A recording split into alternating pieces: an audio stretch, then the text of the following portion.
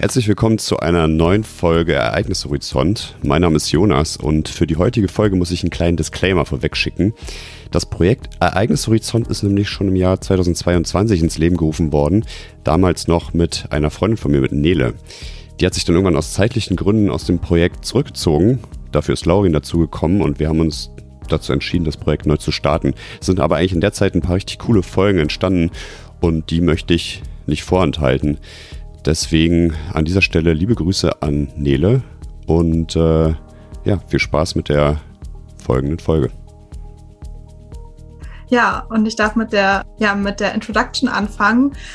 Unser Gast hat nämlich eine ziemlich volle Vita und ihre Expertise und Forschung dreht sich um Technologie- und Innovationsmanagement sowie Entrepreneurship. Neben der wissenschaftlichen Laufbahn hat unser Gast als Beraterin gearbeitet und Erfahrungen in der Welt der Startups gesammelt.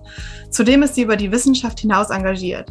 Um hier mal 2 Beispiele zu nennen, sie ist stellvertretende Vorsitzende der Expertenkommission für Forschung und Innovation und war Mitglied des Hightech-Forums der Bundesregierung.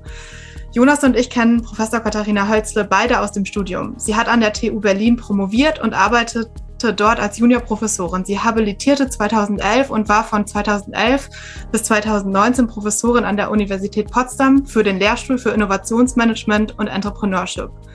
Dort durfte ich ihre Forschung und Vorlesungen kennenlernen. Ich habe vielleicht gerade weit ausgeholt mit der Vita, aber sie hat es geschafft, in ihrer Lehre Forschung und Praxis zu vereinigen. Es gab nicht nur interessante Gastvorträge, sondern auch die Möglichkeit, in der Wirtschaft an konkreten Projekten mitzuwirken. Ich erinnere mich an erfrischende Vorlesungen und eine sehr engagierte Professorin, die für das Thema Innovation und Technologiemanagement brennt. Und weiter ging es dann eigentlich auf der anderen Seite bei mir am Hasso-Plattner-Institut. Von 2019 bis 2022 war sie dort Professorin für IT-Entrepreneurship und hat spannende Vorlesungen gehalten, unter anderem im Bachelor wirtschaftliche Grundlagen für die Informatikstudierenden und Digital Entrepreneurship für die Masterstudierenden. Sie war auch im Masterprojekt dort beteiligt, das mich eigentlich ziemlich interessiert hat, Technology Foresight. Da ging es darum, Innovationstrends vorherzusagen, welche Tools kann man dafür einsetzen. Und ich muss leider sagen, dass ich sehr bereue, bei Ihnen keine Vorlesung besucht zu haben, denn jetzt sind Sie ja nicht mehr im HPI. Es ging weiter. Sie sind jetzt Professorin für Technology Management and Human Factors an der Universität Stuttgart und in Kooperation ist das mit dem Fraunhofer Institut für Arbeitswirtschaft und Organisation. Dort sind Sie Direktorin. Sie waren auch in Potsdam Schirmherrin beim TEDx-Event, wo Nele und ich uns tatsächlich kennengelernt haben. Das heißt, Sie sind auch irgendwie so ein bisschen mit diesem Podcast hier indirekt verbunden. So würde ich es mal nennen. Und die erste Frage, die mich interessiert, Frau Hölzle, was treibt Sie an? Letztendlich treibt mich tatsächlich an, die Welt ein bisschen besser zu machen. Und wenn wir uns heute die Welt angucken, wissen wir, dass das eine ganz schön große Herausforderung ist und man da durchaus auch dran verzweifeln kann. Aber ich glaube, wenn wir uns diese Aufgabe nicht setzen als Lehrende, Forschende, wer sollte es dann machen? So, und dieses Ziel mag ein bisschen groß sein. Und wenn ich es dann aber runterbreche, dann geht es mir darum, Menschen für Innovation zu begeistern, Menschen Lust auf Innovation zu machen. Das hat für mich auch ganz viel zu tun mit Lust auf Zukunft machen, dass wir Menschen sehen, dass wir die Zukunft aktiv gestalten können und müssen. Das ist in meinen Augen unsere Verpflichtung, diese Welt, ja, wenn schon nicht in einem besseren Zustand als jetzt, aber wenigstens in dem Zustand, wie sie jetzt gerade ist, unseren Kindern und Kindeskindern zu hinterlassen. Und und die Frage ist ja immer, wie können wir das machen? Und da glaube ich an die Innovation, da glaube ich an den sogenannten Entrepreneurial Mindset, an das unternehmerische Denken und Handeln, dass wir nämlich Probleme erkennen, Herausforderungen sehen und diese bewusst versuchen zu lösen und Lösungen zu finden. Und daraus entstehen natürlich dann Innovationen.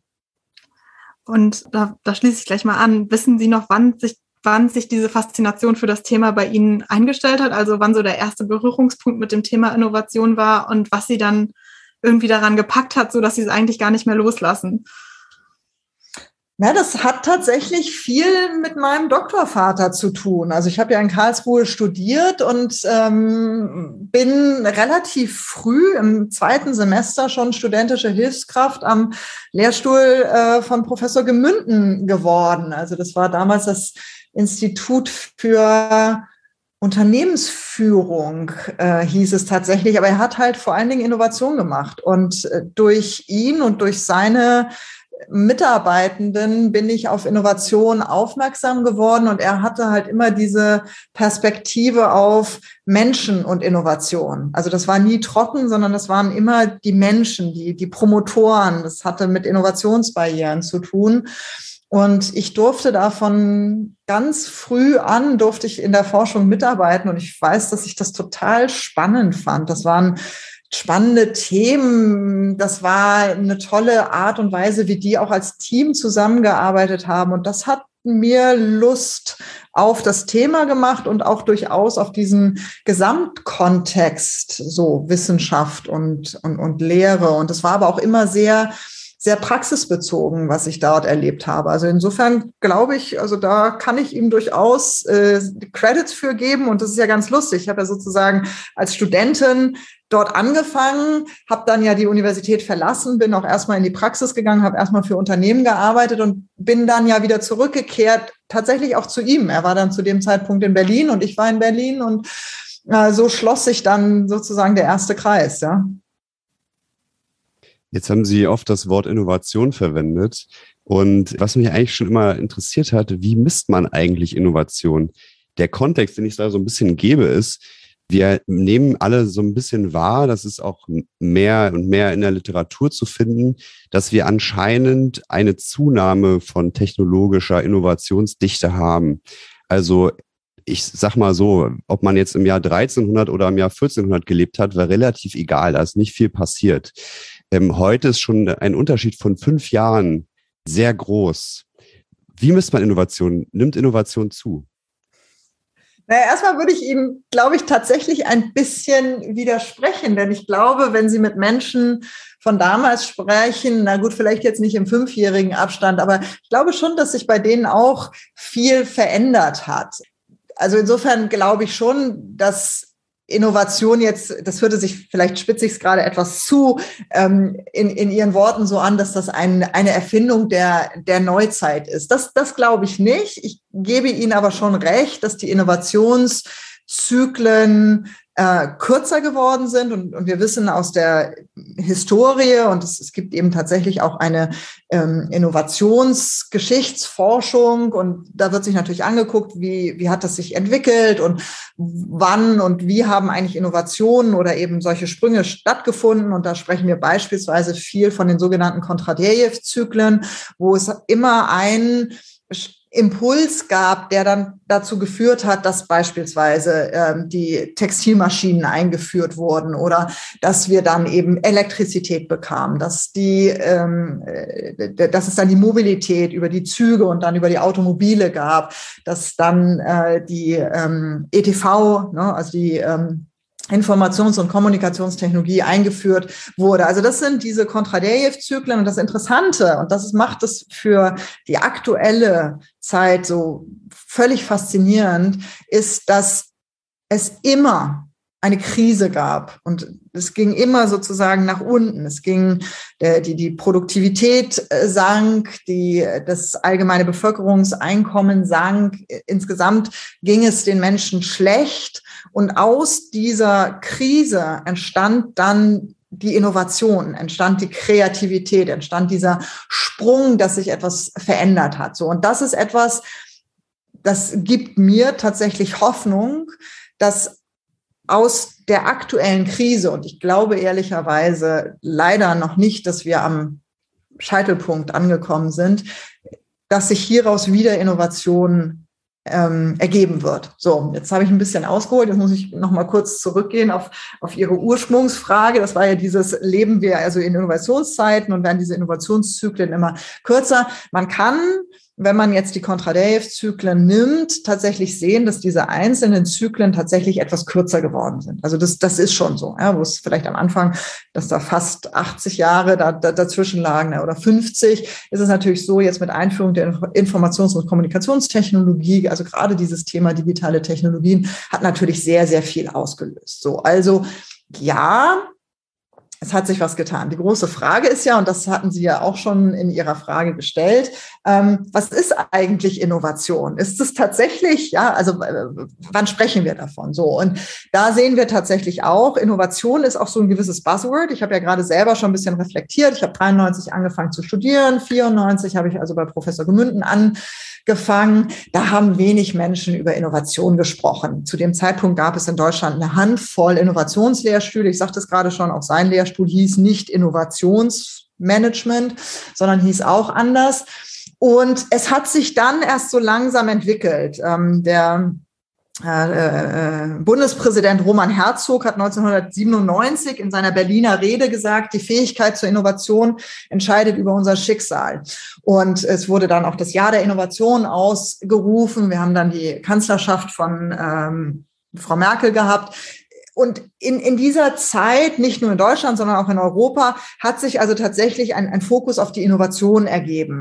Insofern, als dass man erkannt hat, Innovation ist wichtig und es ist wichtig zu verstehen, was Innovation eigentlich ist, das ist natürlich das Ziel, diese dann auch gezielt zu treiben und nicht davor zu stehen und zu sagen, oh, Innovation fällt vom Himmel.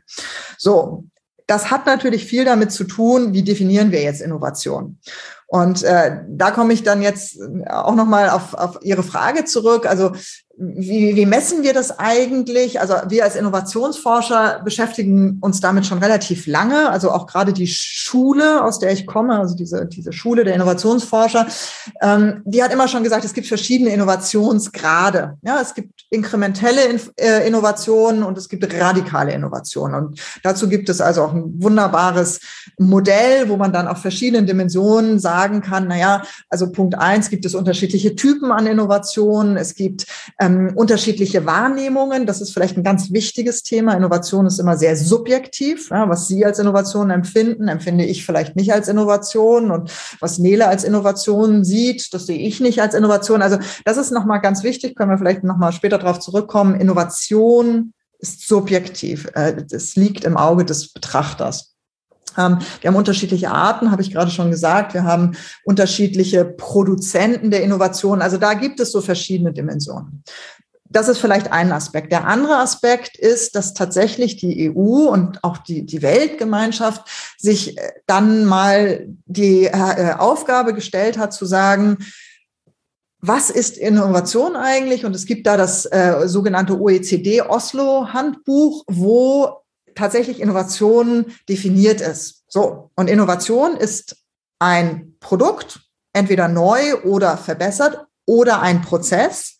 Das ist auch nochmal ganz interessant. Das ist einerseits ein fertiges Produkt oder auch eine Dienstleistung und gleichzeitig ist es ein Prozess, der sich substanziell von vorherigen Produkten oder Prozessen unterscheidet,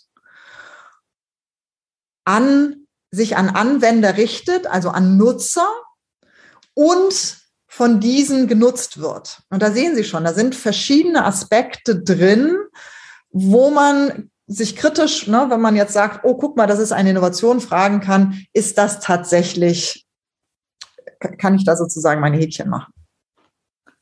Heißt aber auch, also so von der Definition her, es muss nicht eine technologische Innovation sein. Innovation kann eben auch passieren, zum Beispiel im Manuellen, also irgendein Ablauf ändert sich und das ist dann die Innovation. Das ist eigentlich ziemlich spannend. Das habe ich richtig verstanden, oder? Genau so ist es. Und das ist zum Beispiel auch etwas, was wir aktuell sehr stark versuchen, auch nicht nur als Expertenkommission Forschung und Innovation, aber so in diesem gesamten Kontext voranzubringen. Wir haben gerade in Deutschland über viele Jahre oder Jahrzehnte Innovation immer sehr technisch gesehen. Und das ist auch in Ordnung, wenn wir uns die ganzen Ingenieurswissenschaften angucken, natürlich.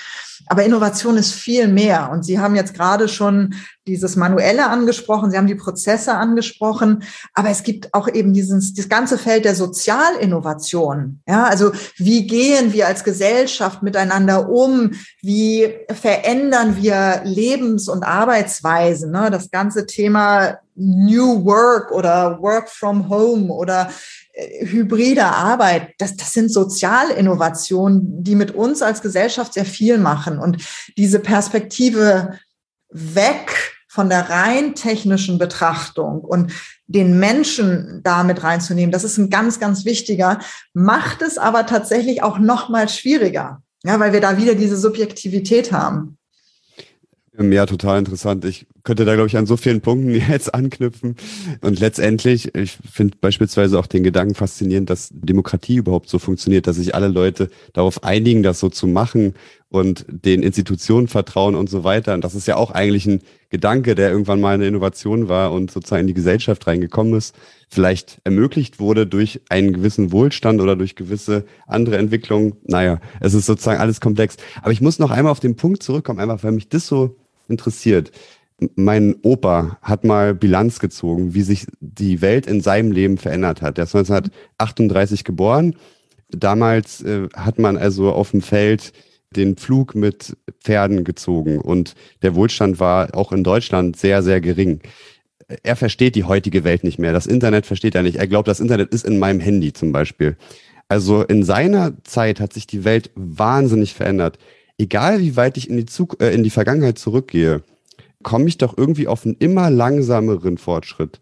Also wenn ich jetzt in der Zeit des Römischen Reiches gelebt habe oder so, es gab dort auch einzelne Innovationen, aber da hat sich doch über Jahrhunderte kaum etwas verändert. Wenn ich noch weiter zurückgehe, hat sich über Jahrtausende kaum etwas verändert. Also diese Abstände scheinen doch irgendwie kürzer zu werden.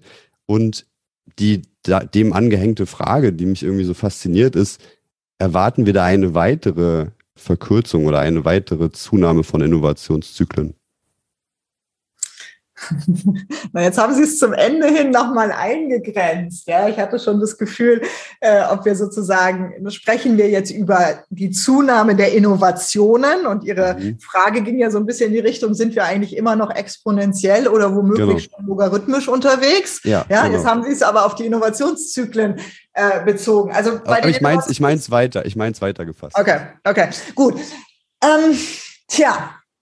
Also das ist natürlich letztendlich eine Frage, die uns als Innovationsforscher total umhertreibt. Ja, und wir wissen also, es gibt verschiedene Modelle, unterschiedlichste Modelle. Ja, Moore's Law ist also so im Bereich der Halbleiterindustrie. Er hat halt klar gesagt, also die Zahl der Chips oder dann eben entsprechend der Operationen, die auf einem Chip ausgeführt werden kann, also die steigt exponentiell, aber irgendwann nähert sie sich dann doch logarithmisch einer gewissen Grenze an, weil einfach die Materialität nicht mehr zulässt. So, und genauso könnte man natürlich auch anders argumentieren. Die Zahl der Pentaflops ist irgendwann begrenzt. Ja, so gibt es nicht mehr. Was wir aber sehen, und das ist ganz interessant, ist, dass wir natürlich dann eine Technologie verlassen. Also wir sprechen immer von sogenannten S-Kurven. Also da sehen Sie schon, also am Anfang geht es langsam los und die Menschen tun sich wahnsinnig schwer, diese Technologie anzunehmen. Deswegen ist im Kontext der Innovationsforschung immer diese Innovationsakzeptanz so wichtig. Dann haben wir die exponentielle Steigerung, wo es plötzlich alle nutzen es, alle haben plötzlich das tollste Handy, was ich weiß nicht, was noch alles kann. Oder wir sprechen jetzt eben über den Einsatz von künstlicher Intelligenz in der Medizin. Und dann nähert es sich irgendeiner Grenze an. So. Und dann sehen wir aber häufig, dass wir dann in eine andere Technologie umschwenken, die auch erst langsam wieder losgeht und die geht aber dann über die nächste. So. Ja.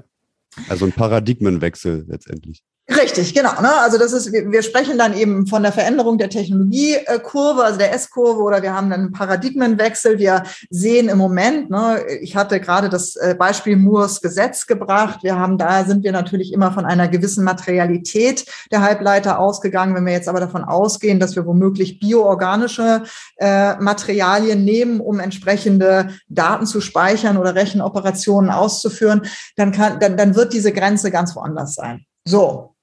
Das heißt, Verändert sich da etwas? Naja, was wir natürlich klar sehen, ist Folgendes. Die Zahl der Patentanmeldungen hat über die letzten Jahre und Jahrzehnte sehr stark zugenommen. Und es gibt keinerlei Grund zu glauben, dass das weniger wird. Ja?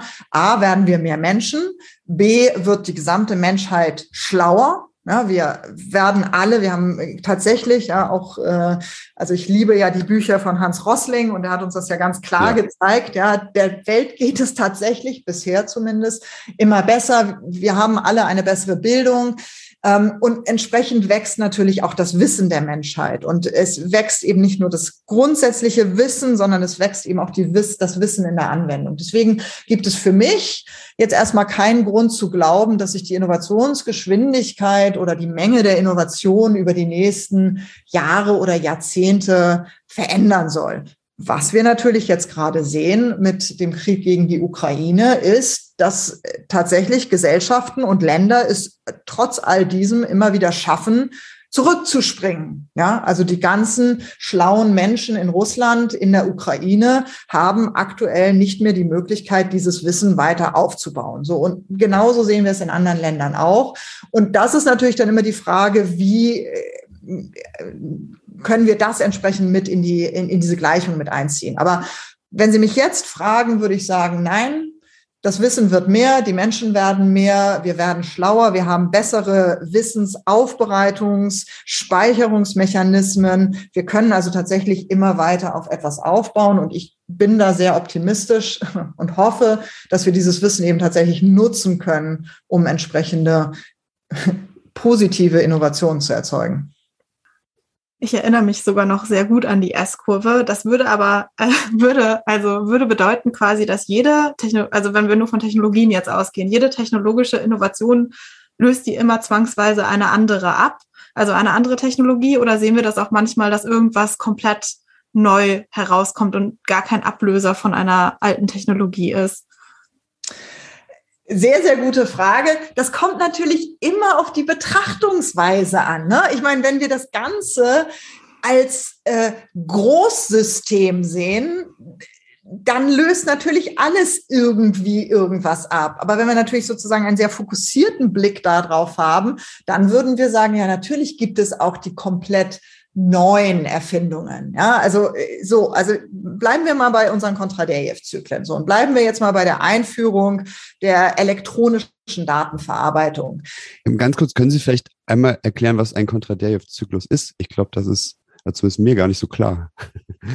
Nee, das war ja sozusagen das, womit ich angefangen habe. Ja, also das, was sozusagen die Kontradejew-Zyklen aussagen. Also Kontradejew war ein großer russischer Wissenschaftler, der erste war, der basierend auf seiner Forschung gezeigt hat, es gab große Krisen, ne, also beispielsweise die Verarmung der englischen Landbevölkerung, die dazu geführt hat, dass diese Landbevölkerung das Land verlassen hat. Sie hatten also sie hatten sowohl eine Dürre als auch gleichzeitig eben dann zu viel Regen. Das heißt, die Landbevölkerung ist in die Städte gezogen und hat dort mit ihrer Arbeitskraft hat die Fabriken geströmt und über diesen Zustrom der Arbeitskräfte wurden dann entsprechend die Elektrifizierung der Textilmaschinen vorangetrieben, weil auf der einen Seite sozusagen diese Arbeitskraft vorhanden war und auf der anderen Seite diese aber auch besser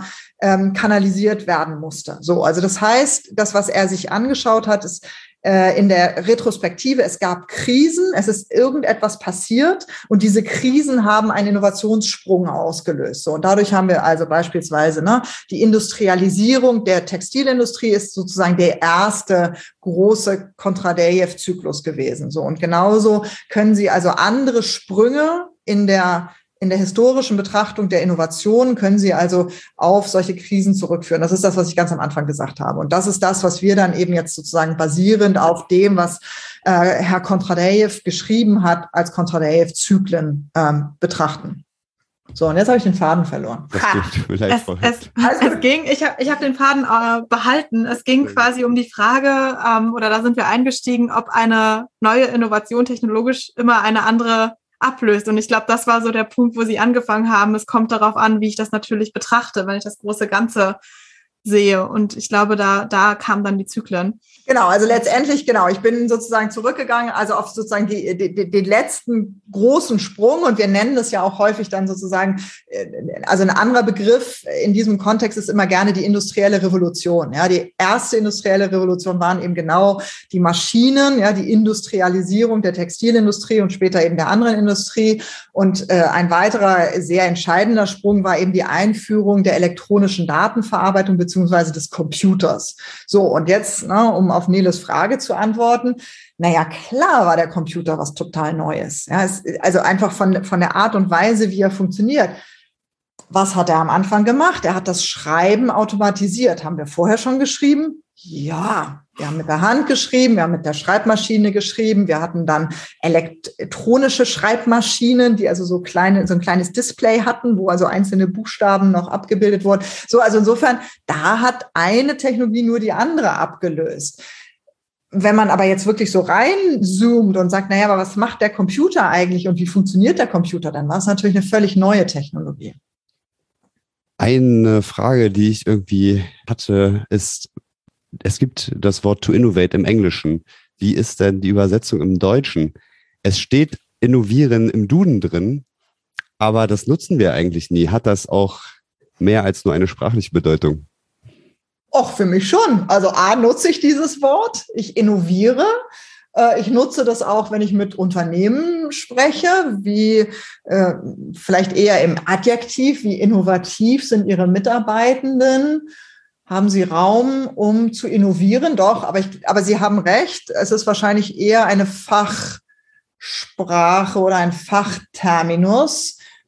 Ich wüsste jetzt aber nicht, ob es im englischen Sprachgebrauch eher in der Alltagssprache ist als bei uns. Das kann ich schlecht sagen.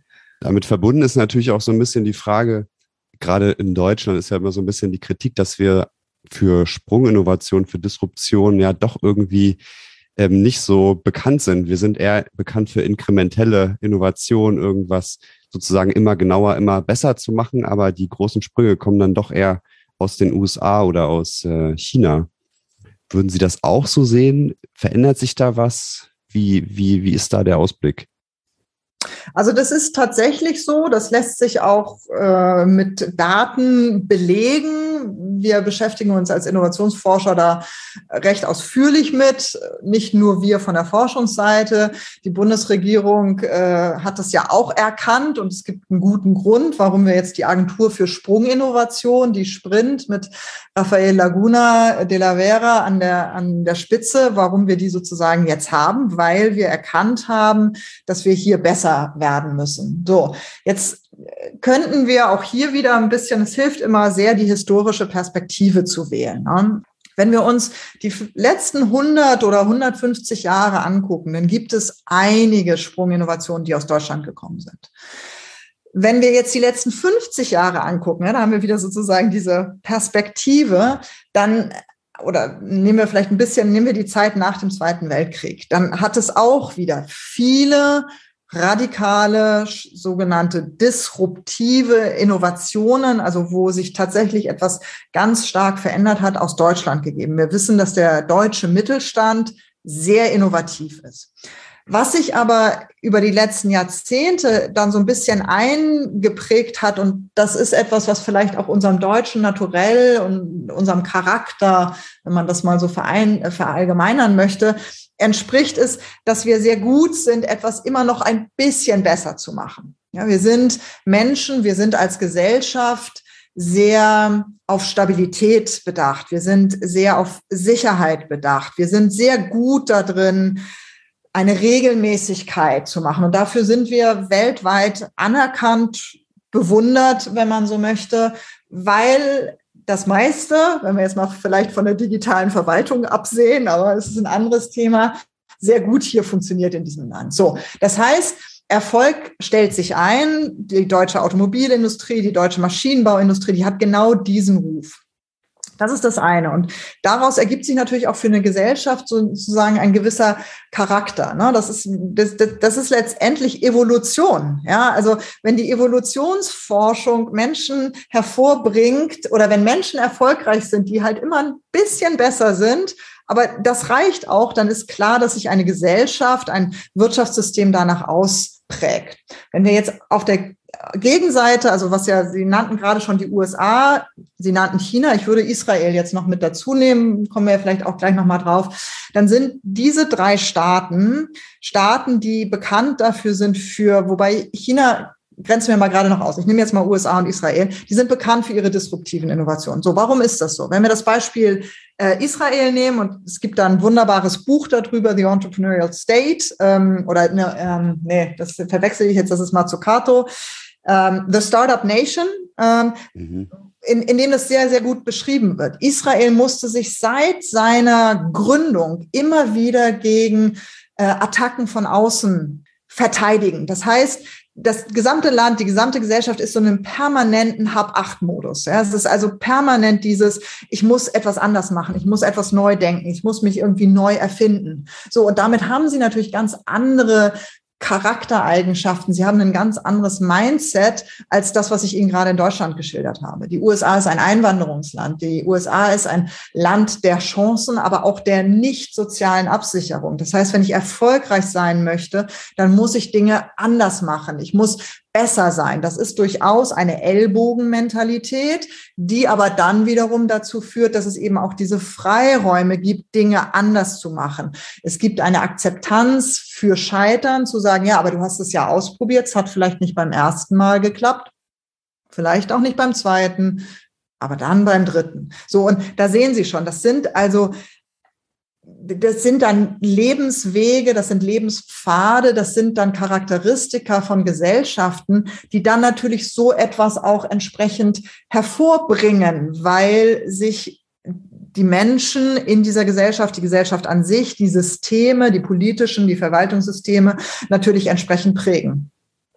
Ja, total spannend. Also, dass das zutiefst gesellschaftliche Ursachen an sich hat. Ich glaube, Israel ist auch tatsächlich mit den meisten Startups pro 100.000 Einwohner als weltweit innovativste Region bezeichnet, nach diesem Parameter zumindest. Richtig, und sehen Sie, da gibt es einen ganz klaren Grund dafür. Es gibt kaum große Unternehmen, die jungen Menschen einen Arbeitsplatz bieten. So, das heißt, die israelische Jugend geht zur Schule, wird mit der Schule fertig. Sie gehen alle in die Army, 1 bis 2 Jahre. Sie kommen wieder. Sie haben sehr, sehr viel erlebt, auch viele schreckliche Dinge. Und die müssen sie irgendwie kompensieren. Und dann wird sich natürlich schon die Frage gestellt, was mache ich mit meinem Leben? Was will ich eigentlich bewirken? So, das ist das eine. Und das andere, wo kann ich das entsprechend ausprägen? Und wenn es nicht diese wahnsinnig gute Wirtschaftsstruktur wie hier in Deutschland gibt, ich erlebe es ja jetzt, ich bin seit dem 1. April hier in Stuttgart, in Baden-Württemberg, das ist ganz klar, dass die Unternehmen im Umkreis hier sofort die Studierenden noch im Zweifel 2 Jahre vor Abschluss ihres Studiums mit einem Arbeitsvertrag ausstatten. Warum sollten diese jungen Menschen gründen? Aber das ist super interessant, wenn das so tief gesellschaftlich verwurzelt ist, ist die Frage, wie können wir dann trotzdem mehr Innovation zu uns bekommen, ist die Frage, wollen wir dann wirklich mehr Unsicherheit an anderen Faktoren haben, um innovativer zu sein? Oder gibt es da auch noch andere Wege? Na gut, ich meine, natürlich wünsche ich niemanden von uns und ich wünsche keiner Gesellschaft das, was beispielsweise die Ukraine jetzt gerade erlebt. Ja? Das ist ja eine Zeit der maximalen Verunsicherung. Da ist ja sozusagen nichts mehr da. So, also das möchte keiner von uns haben. Was ich aber glaube, ist, um Unsicherheit in kleinem Maßstab auszuprobieren, um eben genau diese innovativen Fähigkeiten zu trainieren. Also ich spreche immer gerne von einem Innovationsmuskel. Ja, wir alle wissen, wenn wir nicht genügend Sport machen, dann sind wir schnell aus der Puste. So, und letztendlich ist das etwas, was ich in Deutschland auch beobachte. Wir haben diese Zeiten des unglaublichen Wohlstands immer noch. Und es war wenig Notwendigkeit dazu, die Dinge immer wieder in Frage zu stellen. Und wir haben ja gesehen, in der Digitalisierung, wir sind grandios gescheitert, weil die Notwendigkeit nicht da war. Die Unternehmen haben gesagt, ich kann jetzt nicht digitalisieren, ich muss ja jetzt erstmal meine Kunden bedienen. So, die Verwaltung hat gesagt, ich kann jetzt nicht digitalisieren, weil fragt ja eigentlich keiner danach. So, das heißt, da ist ein Innovationsmuskel verkümmert. Und wenn wir jetzt dem vorbeugen wollen, denn wir wissen auch, und da gibt es noch andere historische Betrachtungen. Ja, ich meine, das Römische Reich ist irgendwann auch grandios untergegangen. Warum? Es ging ihnen zu gut. So, und wenn wir das als Deutschland, als Europa, wenn wir dem vorbauen wollen, dann müssen wir bewusst Unsicherheit in unser Leben nehmen. Uns muss klar sein, und ich glaube, das wird uns gerade klar, dass der Wohlstand, auf dem wir jetzt gerade sind, sich so nicht weiterführen lässt, sondern wir bewusst Dinge in Frage stellen müssen. Wir müssen vielleicht auch einen Schritt zurückgehen. Wir werden den Klimawandel nicht mit unserem jetzigen Lebensstandard halten können. Das ist ganz klar. Wir werden alle verzichten müssen. So, aber um das entsprechend trainieren zu können, darauf ist unsere Gesellschaft überhaupt nicht eingerichtet. Das wird in den Schulen nicht gelehrt, das wird in den Universitäten nicht oder kaum gelehrt, das wird in den Betrieben nicht gelehrt. Warum? Weil wir es bisher nicht gebraucht haben. Und ich glaube aber, ja, da sind wir wieder bei dem Thema, wo ist meine Lust daran? Ich glaube, dass man es trainieren kann. Ich habe zwar jetzt noch nicht das Innovationstrainingsprogramm für Sie und ich habe auch noch nicht so ein großes Plakat entwickelt, dass wir das jetzt alle üben können, aber es gibt diverse Dinge, die man tun kann, jeder für sich, wir als Organisation, wir als Gesellschaft, um diesen Innovationsmuskel zu trainieren. Ja, also das ist auch tatsächlich eine der Motivationen sowohl für diesen Podcast als auch so generell, glaube ich, für unsere beider Wege. Nele, kann ich, glaube ich, für uns beide sprechen. Sowohl die Startup-Welt interessiert uns wahnsinnig, aber auch die Tatsache, dass wir irgendwie, glaube ich, hier in Europa auch ganz gute Werte haben. Hier ist auch nicht alles perfekt. Aber ich würde doch gerne wollen, dass Europa so global eine starke Rolle spielt und dass nicht alles dominiert wird von den USA und China und anderen Mächten. Ja, total. Und das kann ich sowas von unterschreiben. Ja, und das ist etwas, was ich glaube, auch was wir nicht bewusst genug sehen. Wir haben ein tolles Wertesystem. Und es liegt wirklich an uns. Es ist an uns, dass wir dieses Wertesystem, wenn wir in diesem Wertesystem weiterleben wollen, dann müssen wir das aktiv vorantreiben. Und wir müssen auch dafür, also verteidigen hört sich jetzt gerade in der jetzigen Situation blöd an, aber es hat ganz viel damit zu tun. Und wenn wir halt in Zukunft eine künstliche Intelligenz haben wollen, die sich westlichen Werten zumindest annähert oder orientiert, dann ist es unsere Verantwortung, dort Forschung zu betreiben, Forschung zu finanzieren und selbst in die Forschung reinzugehen, ja, um jetzt ein ganz konkretes Beispiel zu nehmen. Ich finde das so interessant. Sie haben gerade auch China nämlich ausgeklammert und haben Israel und die USA genommen. Und auch trotzdem sehen wir viel Innovation in China. Und wir haben gerade über Werte gesprochen. Und ich glaube, ein Wert, den wir hier haben, ist einfach Freiheit. Und die Frage ist, es passiert trotzdem viel Innovation in China, in einem sehr autokratischen Staat. Braucht Innovation eigentlich Freiheit? Also gibt es da irgendwie einen Zusammenhang? Konnte man da schon irgendwie was finden oder untersuchen? Auch super, super spannende Frage. Es hat da tatsächlich immer wieder Versuche gegeben und wir sind da jetzt auch aktuell, weiß ich, gibt es einige Kollegen, die da dran sind. Es ist so, dass wenn wir sozusagen, es gibt da 2, 3 Papiere, die mir jetzt gerade einfallen, die sich das tatsächlich auch mal versucht haben, so im Vergleich anzugucken. Da kommt klar raus, Innovation entsteht immer aus Vielfalt und Freiheit einzelner Forschender. So, das heißt, Demokratien sind grundsätzlich im Vorteil. Es gibt einen ganz interessanten Artikel, der kommt jetzt von Politikwissenschaftlern, die sich also historische Daten angucken und da ganz klar zeigen können, dass keine andere Staatsform als die Demokratie so lernfähig ist. Ja, weil Demokratien aus Krisen lernen und auch Dinge anders machen. Ja, so Diktaturen lernen aus Krisen eigentlich nur eins, sozusagen immer noch stärker zu unterdrücken. Ja, so. Und das ist gerade in der aktuellen Zeit natürlich häufig auch ein Problem der Demokratie, weil die Demokratie erstmal langsamer ist.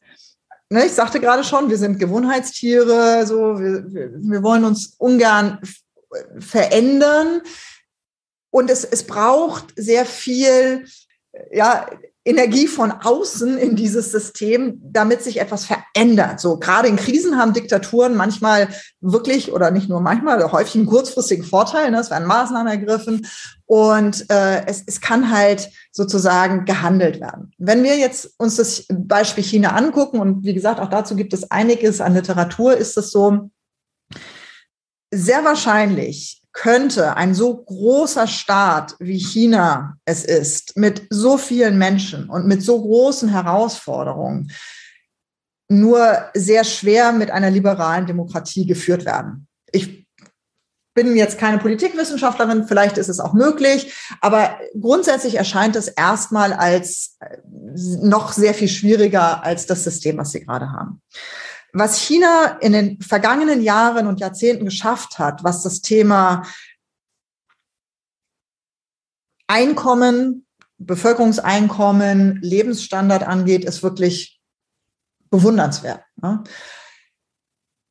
Sie haben es geschafft, auch Innovationen voranzubringen, auch eher sozusagen die inkrementellen Innovationen, weil sie eben sehr gut sind in dieser, wir schauen uns etwas an, wir imitieren es und wir machen es dann noch ein Stück besser.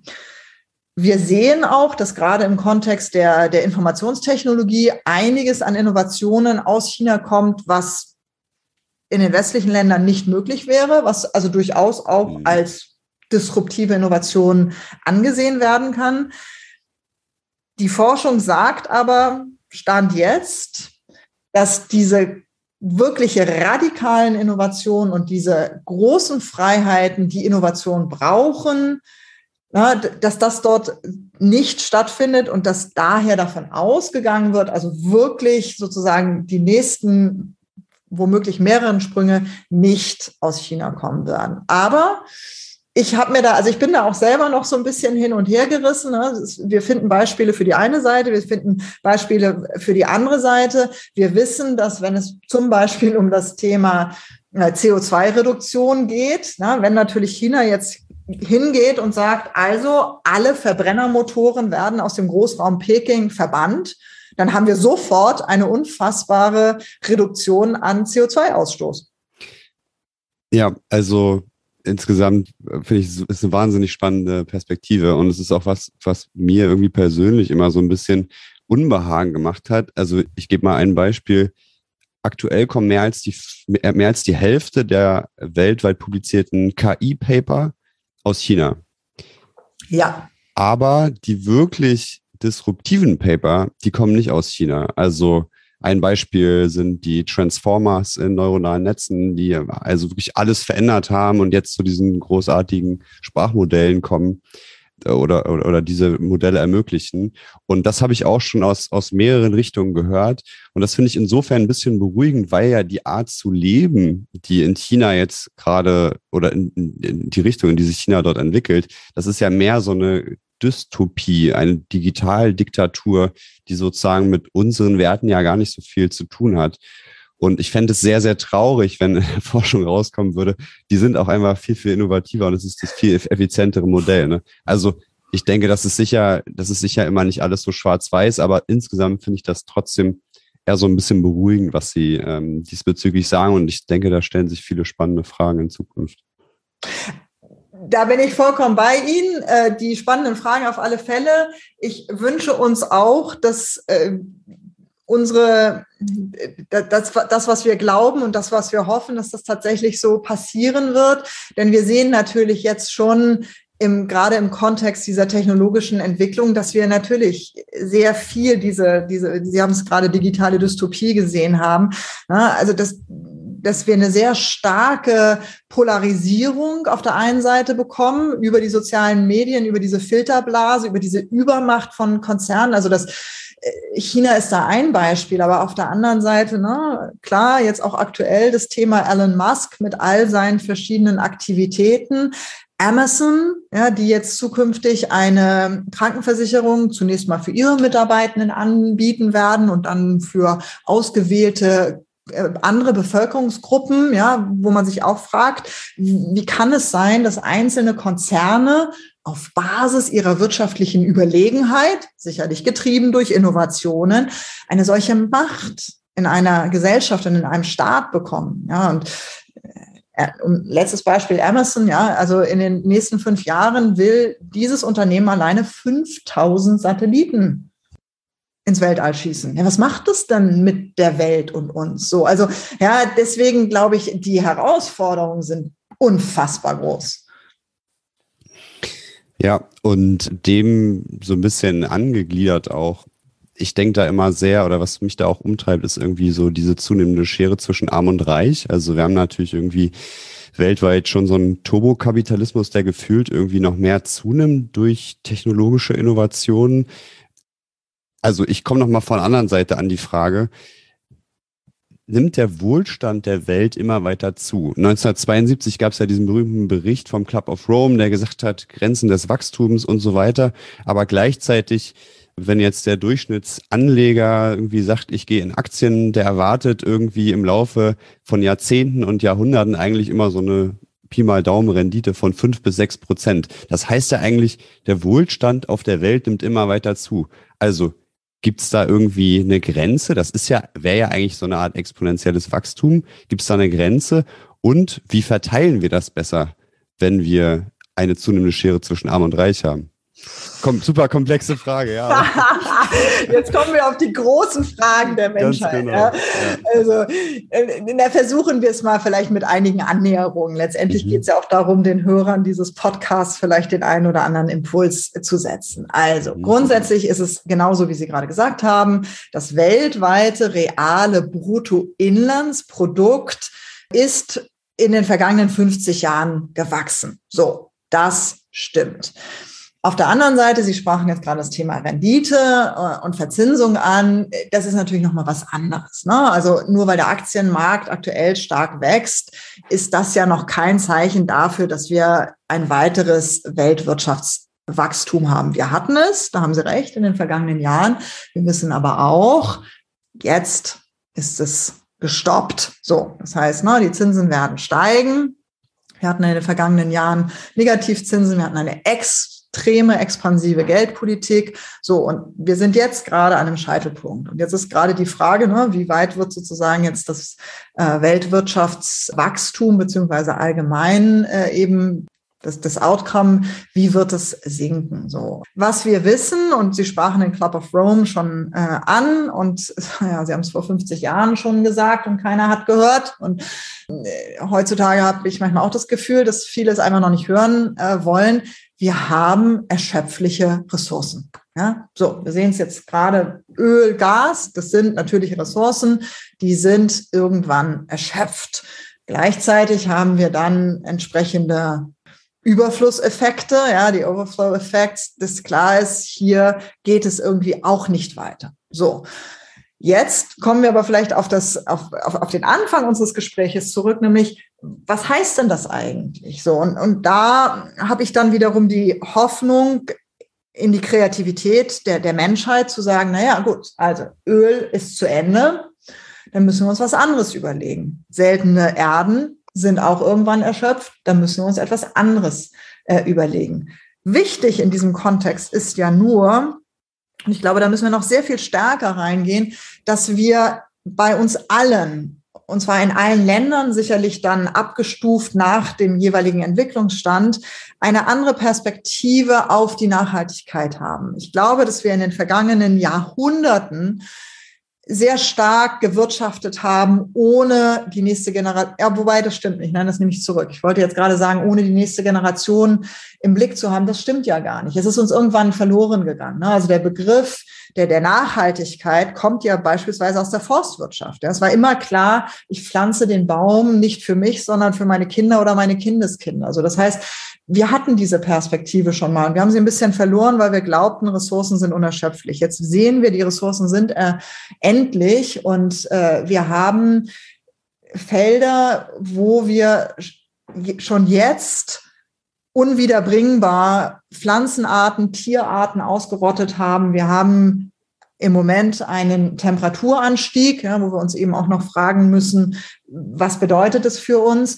Und ich glaube, dieser Wandel in der Perspektive stärker zu berücksichtigen, wieder zu berücksichtigen, wie leben wir heute und wie wirtschaften wir heute und was sind die Folgen unseres Wirtschaftens und unseres Lebens auf die nächsten Generationen. Ich hoffe sehr, dass das stärker, sehr viel stärker Einfluss findet in die Art und Weise, wie wir wirtschaften und damit, und das ist dann wiederum meine Hoffnung als Innovationsforscherin, dafür sorgen wird, dass wir innovative Lösungen finden, um genau das dann entsprechend zu lösen. Und natürlich haben wir die planetaren Grenzen, aber vielleicht können wir die dann auch noch mal anders denken. Ne? Ich glaube, was ich irgendwie daran schön finde, ist, also zumindest auf eine gewisse Art, viele Menschen stürzt eigentlich so die aktuelle Situation auch in Resignation. Also, dass sie irgendwie so eine gewisse Hoffnungslosigkeit haben oder im schlimmsten Fall sich entscheiden, keine Kinder in die Welt zu setzen, weil die Welt ja so schlecht ist und schlechter wird und so weiter. Und das ist was sie ja eigentlich nicht so vermitteln, sondern sie haben da ja schon einen Optimismus und auch einen gewissen Glaube an die Menschheit, den ich da jetzt so rausgehört habe. Unbedingt. Also ich meine, ich kann diese Argumentation, ich verstehe die, ja, aber ich würde uns allen wünschen, dass wir diese Resignation und diese Depression, die man da auch empfinden kann, dass wir sie wirklich positiv kanalisieren und aktiv hingehen und sagen, komm, lasst uns bitte darüber nachdenken, was wir aktiv tun können, ja. Ich finde, das schließt irgendwie ganz schön, was Sie am Anfang gesagt haben. Das, was Sie antreibt, kommt jetzt hier nochmal genau raus, nämlich dieses Positive, Innovation positiv zu sehen, die Welt positiv zu sehen und auch zu verstehen und ein positives Verständnis zu entwickeln. Ich habe ja gesagt, ich bin Timekeeper so ein bisschen heute. Ich würde jetzt zu unseren, wir haben immer 2 Abschlussfragen, die stellen wir hier jedem und jeder. Und ich würde dahingehend überleiten. Und die erste Frage, die wir immer haben, ist, ja, wie stellen Sie sich die Welt 2035 vor? Ja, Mensch, das ist ja gar nicht mehr so lange hin, ne? Das sind 13 Jahre. So, jetzt haben Sie zwischendurch auch mal gesagt, ja, es sind ja irgendwie in 5 Jahren ist alles anders gefühlt. Ja, also was wünsche ich mir?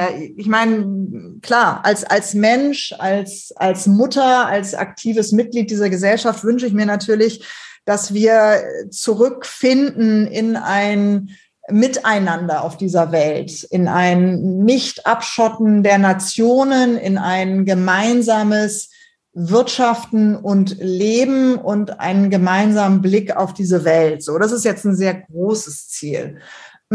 Ich glaube da auch nach wie vor dran. Ich glaube an die Klugheit der Menschen, ja, auch wenn einem manchmal ein bisschen anders wird. Ganz konkret, was wünsche ich mir für Deutschland, was wünsche ich mir für Europa?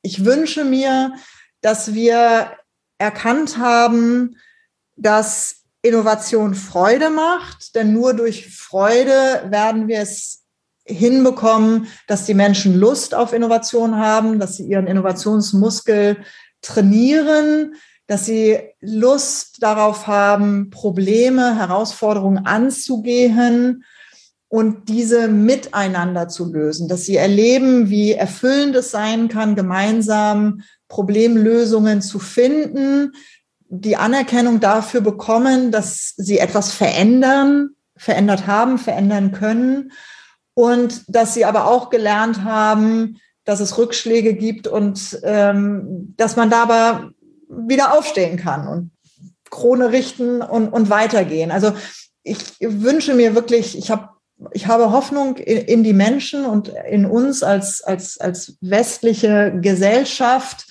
aber auch in alle anderen Länder. Ja. Jetzt kann man sagen, 13 Jahre ist lang, es ist vielleicht auch kurz, aber das ist ein sehr großes Wunschbild. Aber ich glaube, ich bin mutig. Ja. Die zweite Frage ist ein bisschen konkreter, und zwar, man konsumiert ja normalerweise auch viel Material aus der Welt, findet vielleicht gewisse Leute gut oder gewisse Bücher, die man unbedingt auch anderen ans Herz legen will zu lesen. Haben Sie ein Buch oder ein Talk oder eine Person, eine Doku, irgendwas, wo Sie sagen, das muss man gesehen haben, um die Welt vielleicht ein bisschen besser zu verstehen? Das ist aber jetzt, die Frage haben Sie mir im Vorfeld nicht geschickt. Das ist jetzt echt ein bisschen unfair. Also ich habe ja nun Hans Rosling schon angesprochen. Ja. Also das ist wirklich jemand, den ich sehr bewundere, und seine TED-Talks, seine Bücher, also die finde ich großartig. Ansonsten würde ich es, glaube ich, gar nicht so stark auf Menschen beziehen, obwohl es gibt tolle Innovationsforscher, wo ich immer sehr dankbar bin, wenn ich von denen was hören darf, oder auch Gesellschaftswissenschaftler. Ich lese sehr gerne Science Fiction, und das ist etwas, was ich auch jedem empfehlen kann. Es gibt da verschiedene Autoren. Ja, also gerade lese ich natürlich Neil Stephenson, um das auch noch mal ein bisschen besser zu verstehen, auch wo kam er damals her mit seiner Definition des Metaverse. Ich ziehe da viel raus, tatsächlich, um auch so ein bisschen visionär zu sein. Ja, und ansonsten, wie gesagt, haben Sie mich jetzt gerade echt kalt erwischt. Ich bin auch jetzt gerade erst umgezogen. Ja. In meinem alten Büro würde ich mich jetzt umdrehen und würde in mein Bücherregal gucken und sagen, so, das ist es. Ach so, wissen Sie, aber jetzt. Aber es ist auch gut, dass es einen gewissen spontanen Charakter hat, weil da fallen einem ja manchmal auch die besten Dinge ein. Ja, also es gibt eine Rede des ehemaligen Harvard School of Education Dekans, dessen Name mir jetzt nicht hundertprozentig einfällt. Es gibt es aber auch eben auf YouTube als Video, und er hat auch ein kleines Buch dazu geschrieben. Und dieses Buch heißt Wait, What? Und sowohl dieses Buch als auch diese Rede, die er an die Absolventen der Harvard School of Education richtet, das ist jetzt, glaube ich, fast schon 10 Jahre her, wo er 5 einfache Weisheiten aus seinem Leben, sehr persönlich auch geprägt, den Absolventen mitgibt. Das ist etwas, das zeige ich immer gerne meinen Studierenden, weil es mich einfach jedes Mal wieder berührt, wie er reflektiert und wie er auch da auf die Menschlichkeit anspielt, was wir eben in der Interaktion anders machen sollen. Also das ist durchaus etwas, was mich immer wieder berührt. Ich würde sagen, dann suchen wir das doch raus und verlinken das einmal unterm Podcast. Und ja, wir bedanken uns ganz herzlich bei Ihnen, Frau Hölzle. Das war wirklich spannend, und ich könnte also noch eine Weile weiterreden, glaube ich. Aber das ist gut, dass Nele den Timekeeper macht und wir das nicht ins Endlose ziehen. Vielen Dank. Hast du noch was zu sagen, Nele? Auch nur vielen Dank. Ich fand es auch super spannend. Ich hätte auch noch weiterreden können. Vielleicht ein anderes Mal zu einem anderen Thema. Aber vielen Dank, dass Sie heute da waren. Vielen Dank. Auch von meiner Seite, ich hätte auch noch weiter reden können, aber deswegen glaube auch, es ist ganz gut, ja, wo ich immer denke, wie lange will man dann so einem Podcast zuhören? Das waren tolle Fragen, also auch dafür. Ja, ich habe mich dann heute noch ein bisschen darauf vorbereitet, weil ich natürlich schon noch ein bisschen Zahlen und Daten und Fakten haben wollte. Es waren tolle Fragen, die Sie sich überlegt haben. Also sehr, sehr stimulierend. Vielen Dank für das Gespräch und für die Anfrage. Wow, ich glaube, wir hatten gerade ein richtig interessantes Gespräch, beziehungsweise ich glaube das nicht nur, ich finde, wir hatten ein richtig interessantes Gespräch. Ja, total. Ich wollte noch mal nachhören, was hat das eigentlich bei dir gemacht? Hast du erwartet, dass wir so mit ihr sprechen, als wir haben so ein bisschen die Fragen ja natürlich vorbereitet und uns überlegt, welche Fragen interessant sein könnten. Hast du da irgendwie, also hast du den Verlauf so vorgestellt? Also ich muss erst mal sagen, was für eine Powerfrau. Wirklich super spannend und gut, dass du den Timekeeper gemacht hast. Ich hätte 3 Stunden weiter sie mit Fragen gelöchert wahrscheinlich und ich fürchte fast, wir müssen sie auch noch ein zweites Mal einladen. Aber nee, spannende Gedanken. Ich werde auch nochmal darüber ein bisschen reflektieren müssen. Ich fand auch interessant den Punkt, dass sie meinte, Innovationen sind nicht nur technologisch. Offensichtlich nicht, ne? Aber das gibt es in allen möglichen Bereichen. Es kann eine neue Idee sein und so. Er hat mit mir wirklich sehr resoniert. Wahnsinns erstes Gespräch. Fand ich auch total spannend, weil wir vorher immer über Innovation zusammengesprochen haben und immer gedacht haben, wir reden hier über die Technik und über Software. Und das habe ich auch nochmal, da hatte ich auch nochmal so einen Klickmoment, wo ich gemerkt habe, nee, es geht eben auch um andere Innovationen, die woanders entstehen können. Ich habe auch gelernt, ich muss das Wort innoviere mehr nutzen, dass wir innovieren. Fühlt sich aber immer noch komisch an, oder? Ja, es hört sich immer noch komisch an, aber eigentlich ist es ein cooles Wort. Also vielleicht kann man das mehr in seinen Wortschatz integrieren. Ja, leider die Frage ich hätte gerne noch gewusst, was sie von diesem Konzept der technologischen Singularität hält, ob sie das für totalen Quatsch findet oder irgendwie, aber ja, wir werden besser, glaube ich, im Laufe der Zeit mit den Interviews. Naja, vielleicht kann sie auch nochmal kommen, aber ich fand das spannend, auch mit den Zyklen, also zu hören, wie das auch in der Geschichte... Wie hießen sie noch, die Zyklen? Kondratjew-Zyklen. Ich glaube, ja. Ja. Das reichen wir nochmal. Achso, und wir verlinken auch nochmal alles, was sie jetzt genannt hat. Ja, nochmal mit Quellen, dass man nachlesen kann. Ja, super. Aber was ich auch total spannend finde, vielleicht noch so abschließend, ich fand, das hat mir jetzt irgendwie Hoffnung gemacht. Oft sind ja so Zukunftsszenarien auch sehr düster und ich fand, sie hat da eine sehr gute positive Einstellung dazu, wie sich Sachen oder wie halt die Zukunft auch sich positiv mit den Technologien und Innovationen entwickeln kann. Ja. Das fand ich total erfrischend. Total. Und ich finde auch, es ist so richtig. Also was haben wir denn für eine Alternative, als optimistisch zu sein und die Probleme anzugehen? Weil wir haben ja nicht, dann können wir halt aufgeben. Wir haben ja nicht andere Möglichkeiten. Ne? Also ich sehe auch keine Alternative zu einem gewissen Optimismus und finde, das hat sie irgendwie toll verkörpert, ohne die Probleme zu verharmlosen, die natürlich zweifelsohne riesengroß sind. Ja, ich bin echt gespannt, wie die nächsten Folgen werden. Aber vielleicht kriegen wir sie ja nochmal für ein Gespräch. Sehr gut. Nele, ich freue mich. Ich mich auch.